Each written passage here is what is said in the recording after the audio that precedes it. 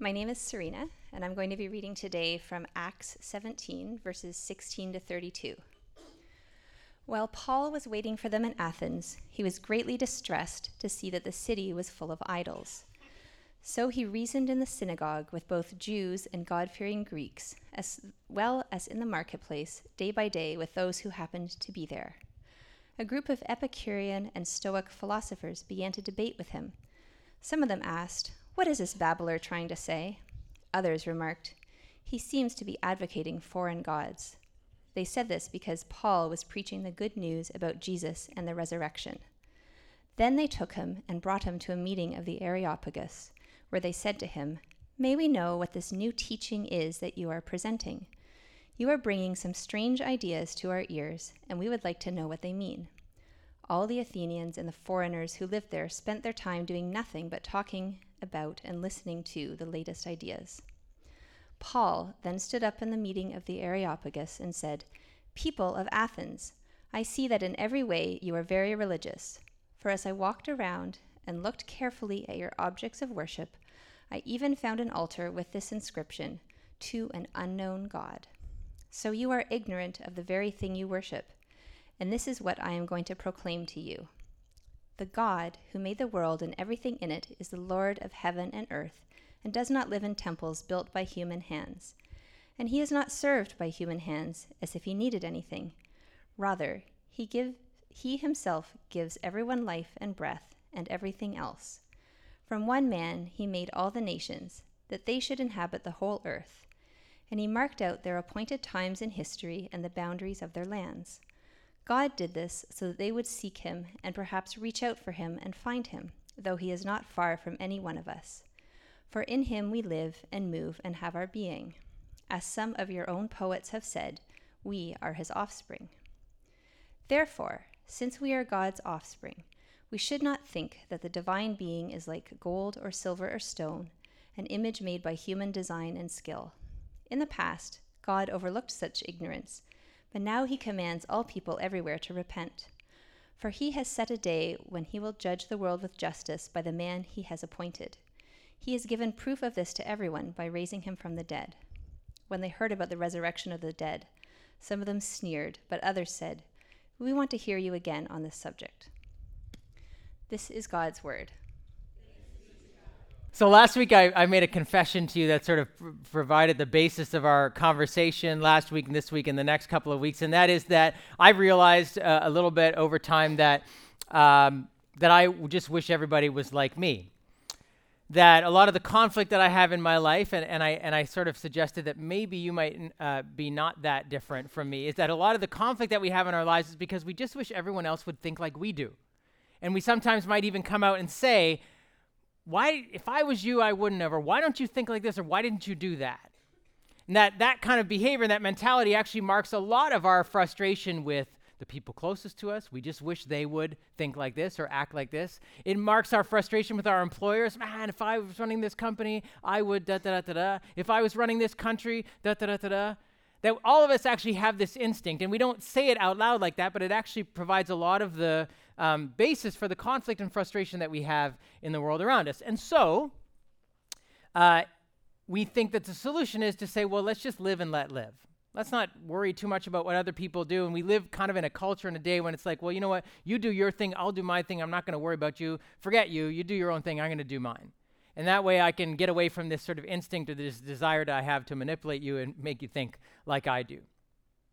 However, the problem with that, as I pointed out last week, is that especially in the people that we're closest to, family, siblings, parents, children, spouse, loved ones, close friends, that if we actually don't want them to change, it sort of means we don't actually love them.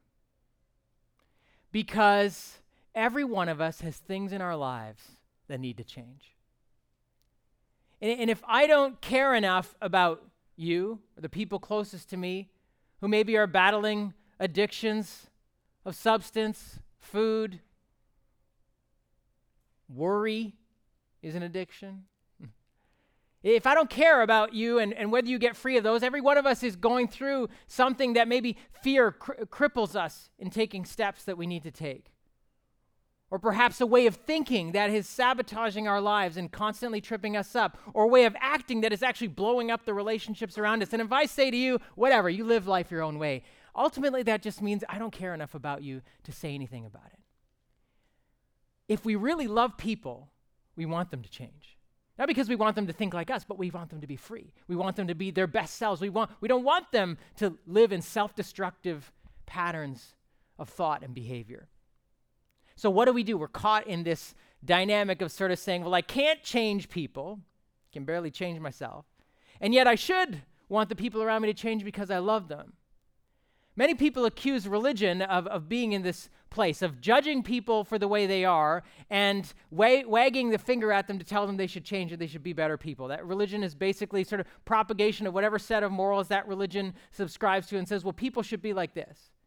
And, justifiably so, we've accused religion of that. If you look at the history, it doesn't matter what religion, Christian religion or any other religion in that sense, actually adopts that value because religion says, do this and you'll get this result. And if you don't do this, you're going to get this. Therefore, how can we, and if you look at history, it just does seem that religion in many ways has been used to control people and shape their behavior and make people like them. And yet, what we find is actually God himself, the story of Scripture, is far from an issue of trying to control people to make them think a certain way. One of the opening premises of Scriptures realizes God is entirely happy in and of himself. He needs nothing from us. He doesn't need us to change to be happy. He doesn't need us to change to feel like he's in control. He's in control. He made the whole world. He gives life, he takes it away. He doesn't need anybody to tell him, you're powerful. That if God needs nothing from us, then actually his relational involvement in our lives is because he loves us and he wants us to change for our sakes, because he wants something for us and needs nothing from us. And what we actually find is that the church, the collection of God's people, is not sent out into the world or birthed in the world to go around wagging our finger. And a few weeks ago when we were talking about marriage, sex, and singleness, we said ultimately it's not the church's job to judge the world.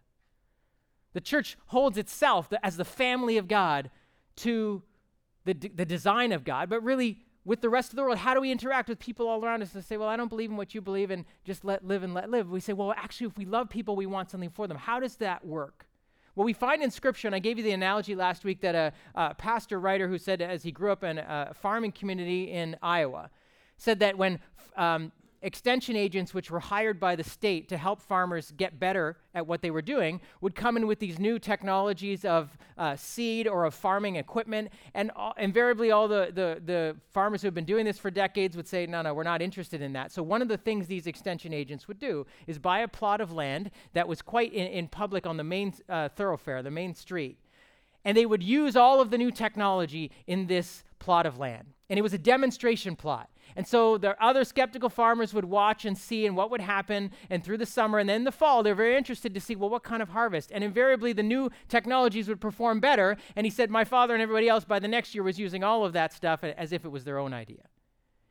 And he said this, that the church is God's demonstration plot in the world. The church is a culture within the culture.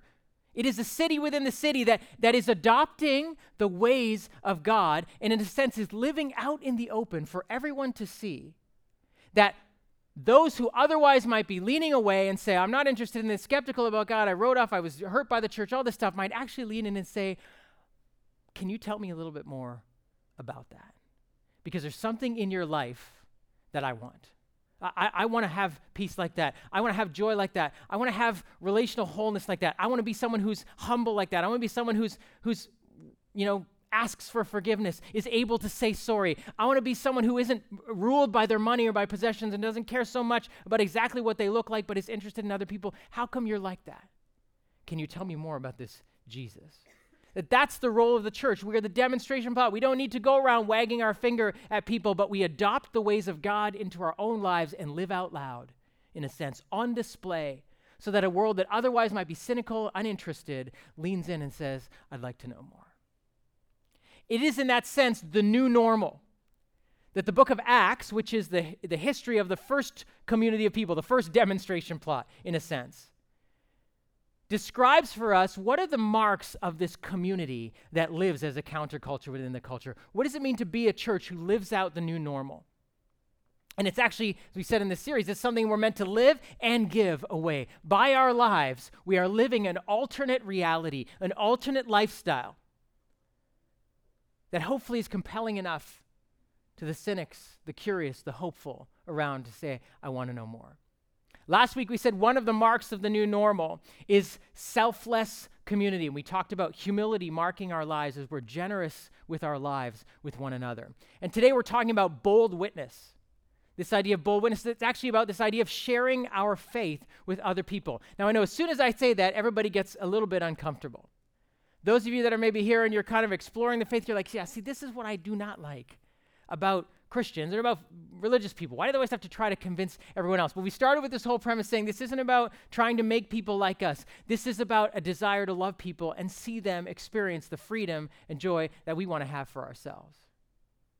But those of you that are people of faith, you might say, yeah, I don't really know how to do that. I've never had good experience. I don't really like talking to people about this. And maybe you had a bad experience. Maybe you grew up in a home, or you were friends with someone, or you hung around people that were really always trying to shove Jesus into every conversation. You're like, I never liked that. It always made me feel uncomfortable. Maybe you felt like that was like shoved on you as you grew up. And so you left the faith for a while. And so now you're coming back and you're like, yeah, but I don't know how this whole sharing my faith works. It makes me a little bit nervous that this is supposed to be a mark of the new normal, the community. The extremes that people go to, these are thinking that we need to control everyone and change everyone, I need to tell everyone about Jesus, or the opposite, which is to think, well, because my faith is personal, it's also private, and therefore I don't need to tell anyone about this. Neither of those extremes are actually what we find in the history of the church. What we find over and over again, 13 times in this book, is the word witness. And the word witness, essentially, it means exactly what you think it means, what it means in a court of law, what it means, and the connotation of the Greek word witness that is used here is both someone who's giving a testimony kind of in the court of law, but just someone who's recounting the facts of an event.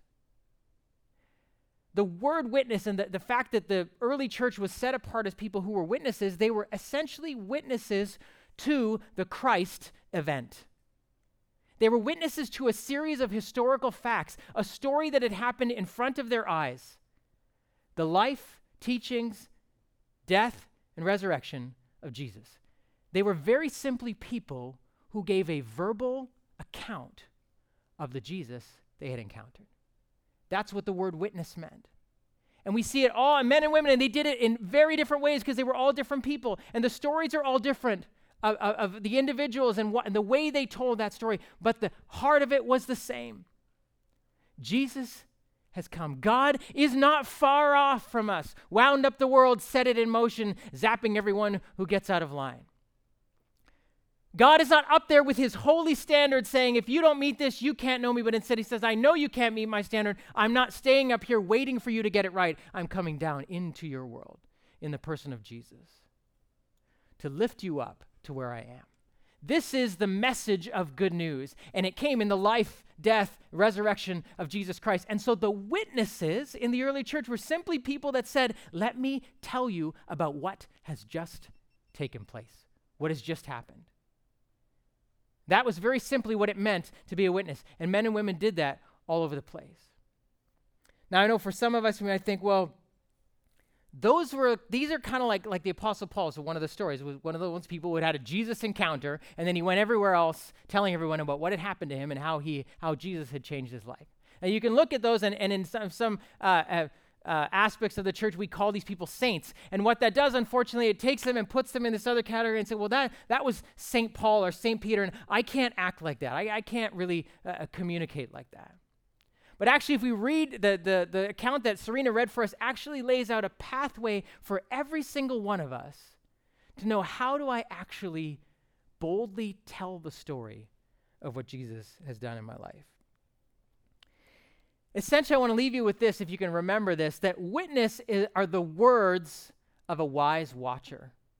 The words of a wise watcher. That's what it means to be a witness.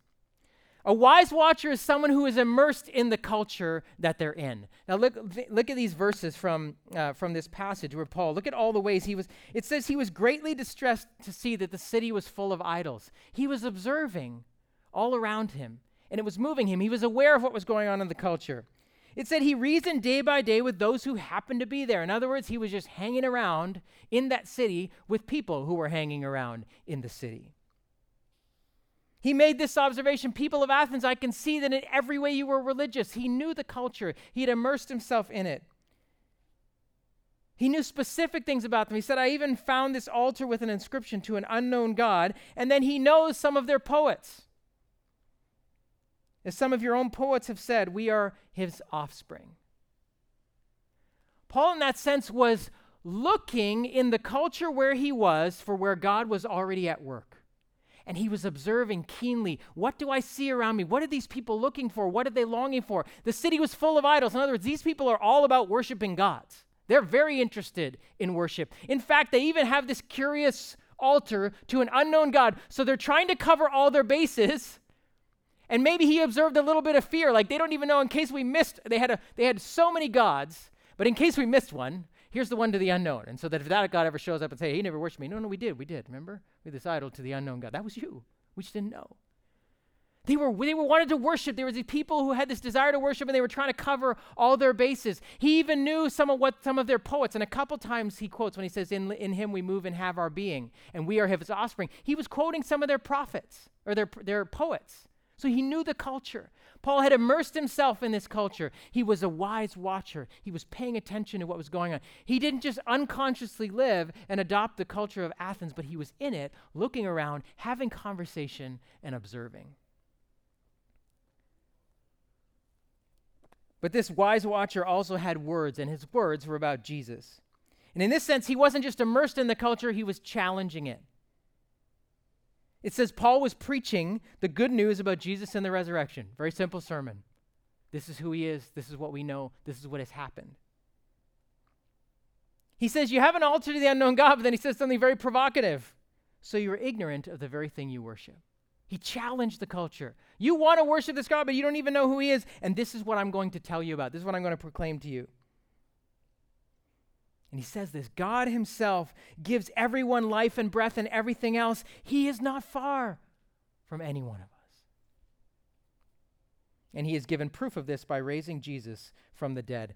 Paul was not only a wise watcher immersed in the culture, but he had words to say about Jesus. They were bold words. He challenged the culture that he observed. He says, I see you're very religious. You're even worshiping a God you don't know. Let me tell you about the God you don't know. His name is Jesus. And he gives them this message about Christ. Now, what was the result? Some sneered at him. Some listened to this story about Jesus, this God-man, dead and raised to life, and they mocked him.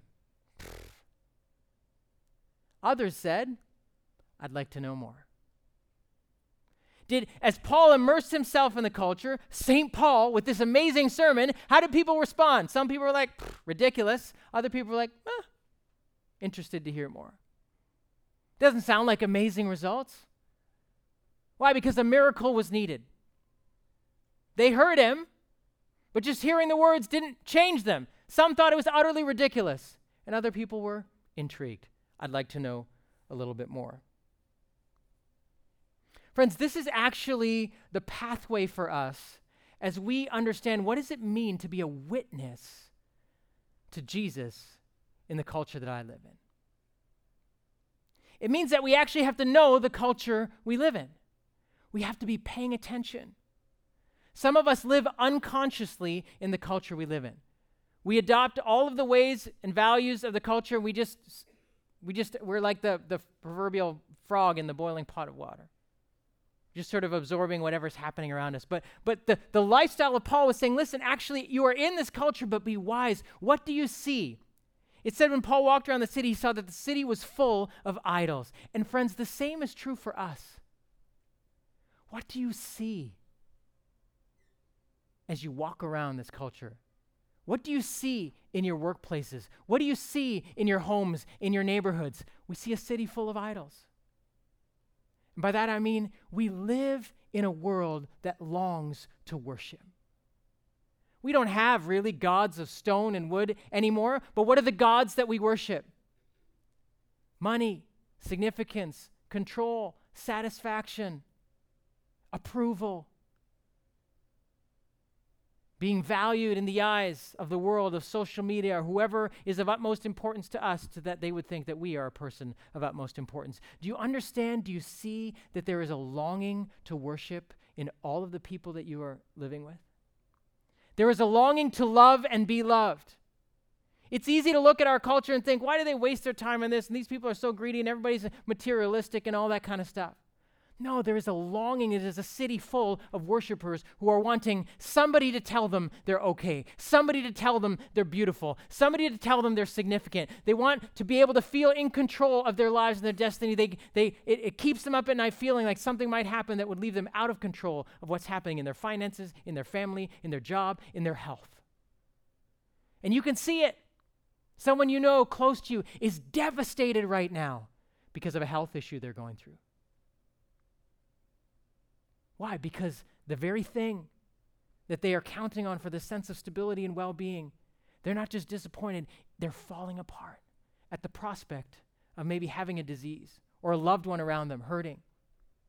Does this make them bad people and you should judge them? No, it's an observation that says every one of us wants to feel stable, and we cannot actually count on our health to get that. Every one of us wants to feel secure, and we can't actually count on our RSPs to deliver that for us. Every one of us wants to be significant, and we can't actually count on our employer or our circle of friends to tell us we're good, beautiful, okay.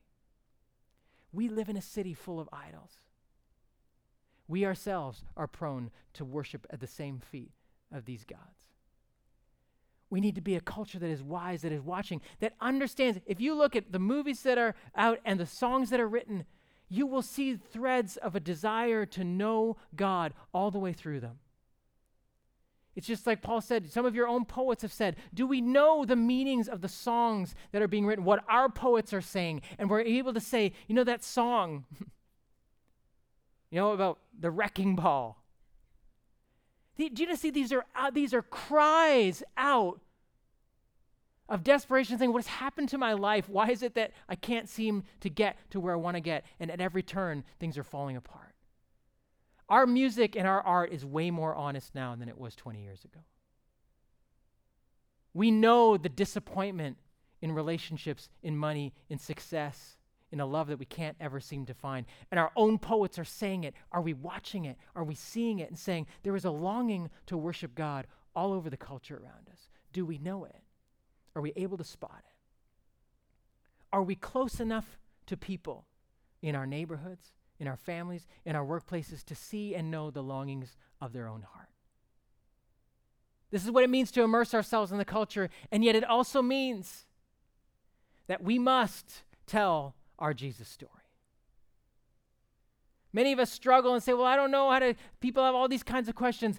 The witness you have in your heart is what Jesus has done for you. You don't have to have a theology degree. You don't have to know all of Scripture. You don't have to know anything except to say, well, all I know is that Jesus has changed my life. I too have the same longings as you. I'm just like you. No, I'm not a religious person, a good person. I'm a Jesus person. I'm someone who has understood all of these other gods cannot deliver what I'm looking for. The hole in my heart is way too big for any job, any loved one, any amount of money to fill it. And I've understood that. I've come to know that only Christ can do that for me. That's the Jesus story we have. That is what we are giving witness to. No, you didn't see him with your own eyes, but as you understand how he has changed your life, that is the message you have. And so we not only need to be immersed in the culture, but challenge the culture and say, I know what you're looking for because I'm looking for it too, and it's not found there. Are we bold enough and willing enough and loving enough to the people closest to us to say, I know what you're looking for, I'm looking for it too, but can I just say, it's not found there? Can I tell you what I found? It is as simple and bold as that. And yet we have to be immersed in the culture enough to know the longings of the hearts of the people around us, and bold enough to say, I don't have all the answers, but can I just tell you about Jesus? Because he has changed my life. Because I'm just like you. I have the same longings, have the same desires.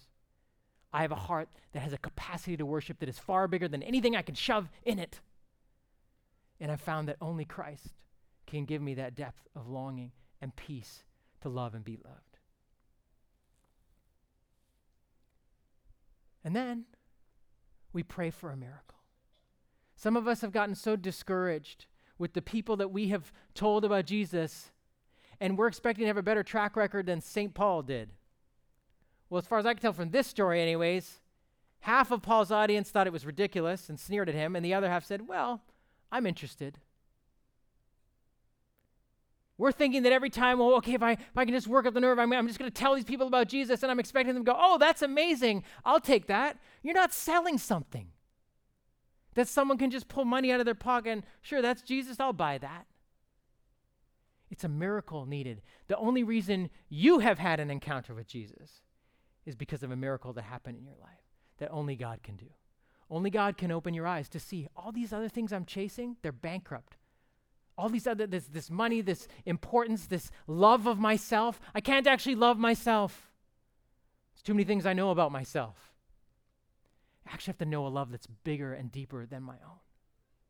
And no amount of great performance reviews or job opportunities or money or success or beauty or whatever I have, it's not enough. The only reason you know that is because God opened your eyes to see it.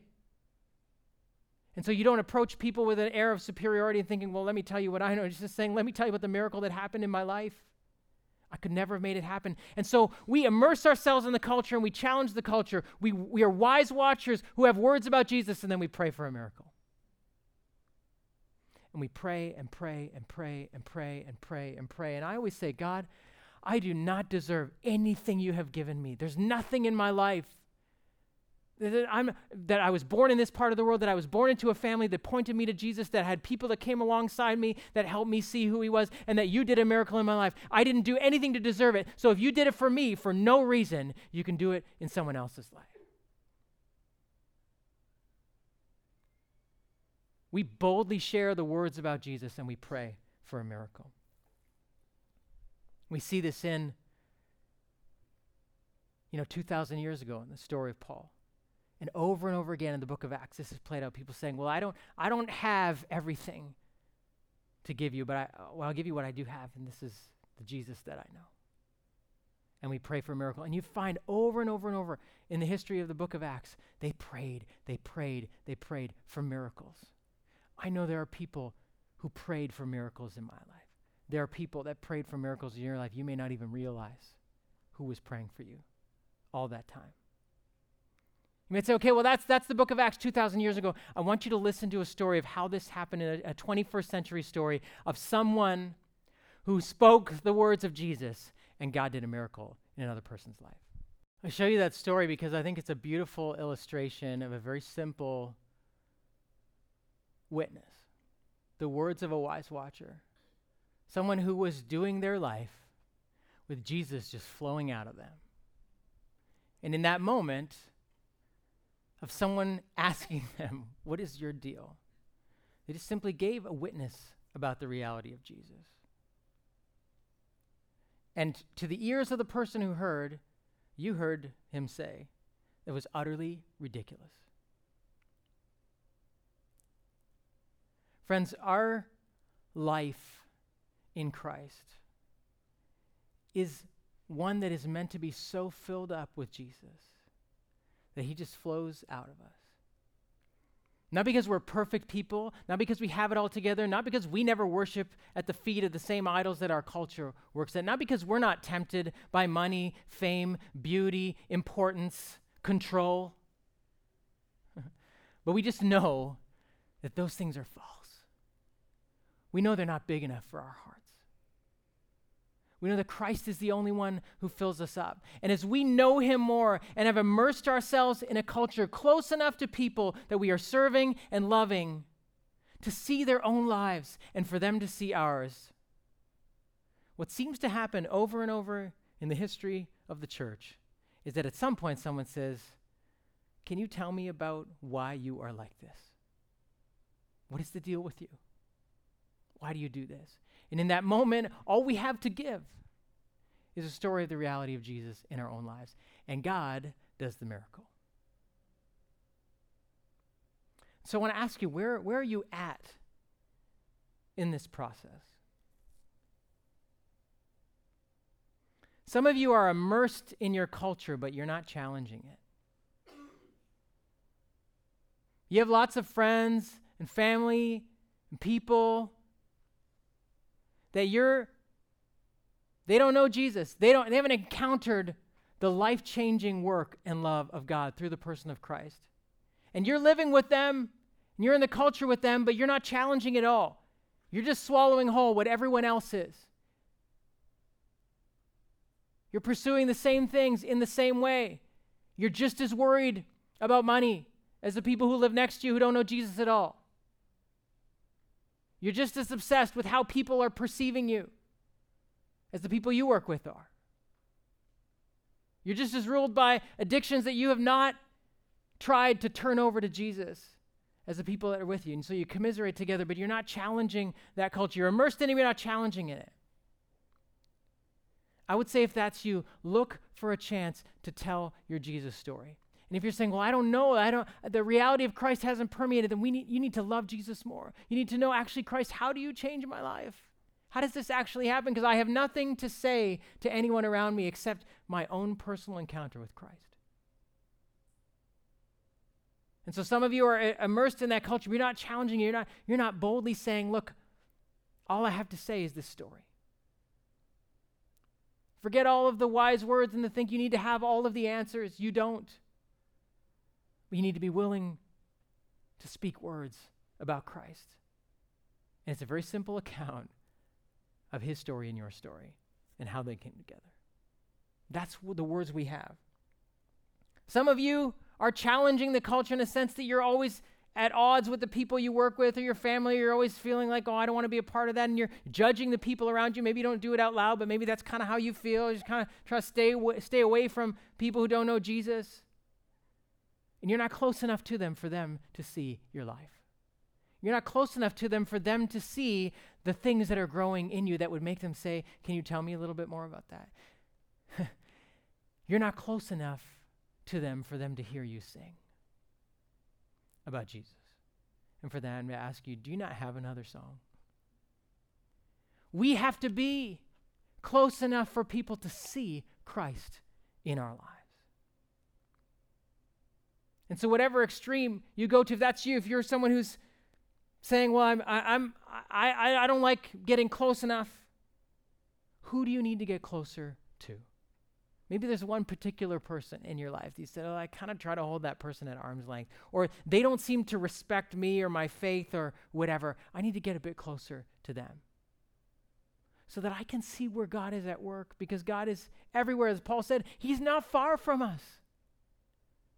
Can we see the longings in their hearts to know, can I talk to you about that? Are we close enough to them to see where God is at work, for them to see God at work in our lives, for them to see and hear the song of Jesus that we have? And so forget about saving the whole world, but who's that one or two people, maybe that couple, that friend, that family member, that neighbor, that colleague that you've maybe held at arm's length? And maybe even as you're sitting here, there's a name just sitting on your heart saying, I need to move closer to that person. I need to get immersed in their life and know them more. As much as they scare me, as much as I think they're not going to, respect me or my beliefs, or they would be the last person, they would think all of this is utterly ridiculous. And that comes to the third part. How many of us are praying for a miracle? This is where I give up so easily. I think, oh, that person's not interested. Or that person had such a terrible experience with religion or the church, whatever, they'll never, or they kind of think that what I do is weird. I give up so easily. Or I think somehow I have to convince people about Jesus. How often are we praying for a miracle in the lives of people around us? And here's what I know. Maybe if you're scared to move towards someone, start with prayer. The more you pray for someone, the more your heart will change towards them. That's actually true about anything in life. Someone you're angry with, pray for them. Someone you feel distant from, pray for them. You cannot pray for them any length of time without your heart changing and you moving closer to them. And God will open your eyes to see, I want to show you where I'm at work in this person's life. I'm going to give you an opportunity to speak Jesus' words to them. And so 2 suggestions for you if that's someone. One of the practices that I've tried to adopt over the last year is praying into my day. Like kind of knowing what I've got for the day, people I'm going to meet, people I might bump into. And I just pray in my mind through, God, in that conversation, help me with this, or help them, or I don't know how to help them, so help me, help them. Little Jerry Maguire prayer. Help me see where you're at work there. Pray into your day. Don't go into your day unconscious about what God might be doing or he might want to do, or the miracle he might do in front of your eyes that day. God doesn't work quickly, but he works suddenly. And you never know when that's going to happen. So pray into your day. Pray over the people you're going to rub shoulders with, the meetings you're going to have, the people you're hoping to avoid, the phone calls you might get, and the unexpected ones you think, I didn't even plan on running into that person today. Pray into your day. And then on June 28th, on Sunday night at the Ministry Center, we're going to come together and we're just going to pray for miracles for the people in our lives that needed Jesus' miracle to happen. All of us have people like that. And I know for me, I get energized when I come to, I'm an extrovert, so I need other people to pray with me for that. And so maybe you've grown tired or skeptical about praying for these people that you think they just look at Jesus and think it's utterly ridiculous. They think the resurrection is totally false. They don't even believe a man like Jesus existed. They think all of this is ridiculous. Let's come together and pray and lift up those names and say, God, do a miracle in our lives.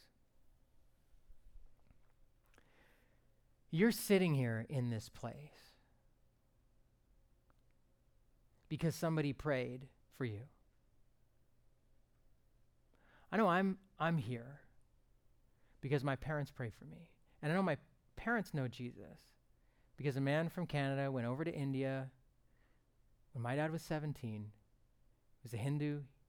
He was becoming disenchanted with his faith, had lots of questions that my grandparents couldn't answer. He went to this seminar that he thought was about the Christian religion, and he said, I was so taken with the person of Jesus. And he gave his life to Christ that night because someone went over there, and someone praying for that dude who went over to India. Say, God, whoever listens to him, do something in their lives. And that prayer was answered in my dad's life, and then it was answered in my life, and by the grace of God, it'll be answered in my children's lives. You are here because somebody spoke a Jesus word over your life, and God did a miracle. And so therefore we say, okay, God, do something like that through us, because this grace is too good for me to just keep to myself. Let me pray for you, and the worship team is going to lead us in response. God, I just ask your commissioning over this group of people, this church, as we get sent out, back out into the world we live, today, tomorrow. As this summer we spend time hanging out with people, socializing, friends, family, people we haven't seen in a long time. God, help your church to be people who are so in tune with the culture and yet so bold as to challenge it. Help us to be so in tune with our own Jesus story that even this morning we would have an encounter with you again, that we can say, look, I don't have all the answers about exactly how the world began or exactly how this happened, but let me just tell you what Christ has done for me. I pray that our Jesus story will be so welling up within us that it's like a song we sing about, and someone will come up to us and say, do you not know any other song? And we would say, I'm sorry, it's all I have to sing about.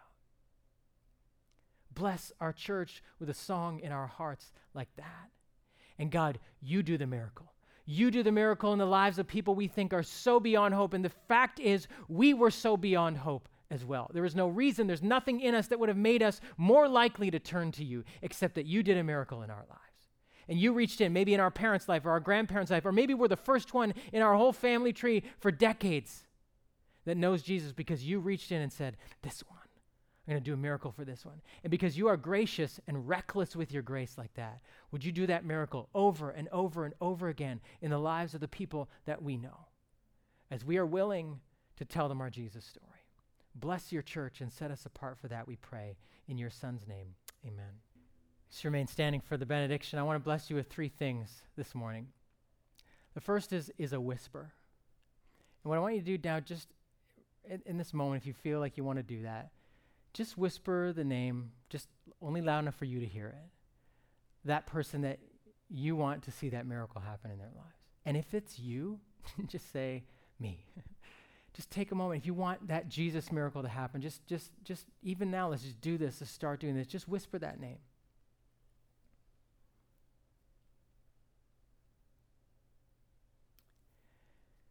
Then put your hand over your heart. This is the second thing I want to bless you with. Not just a whisper, but a fire. We sang that song, "Burn like a fire in me." I just want to bless you with a passion to see people that you love know the love of Jesus. And lastly, just put your hand over your mouth. I can't do that because I got to talk. I want to bless you with a song on your lips. The song of what Jesus has done in your life. And if you're not there yet, but you want that all of these would be that he would give you a new song. A whisper on your lips for those that you want to know the love of Jesus. A passion in your heart that would not go out and be up and down no matter whether anyone thinks it's ridiculous. And a song on your lips that says, I always know that, Jesus, I sing for what you've done for me. Did you receive that? Amen. Thanks so much for coming. Just grab a seat.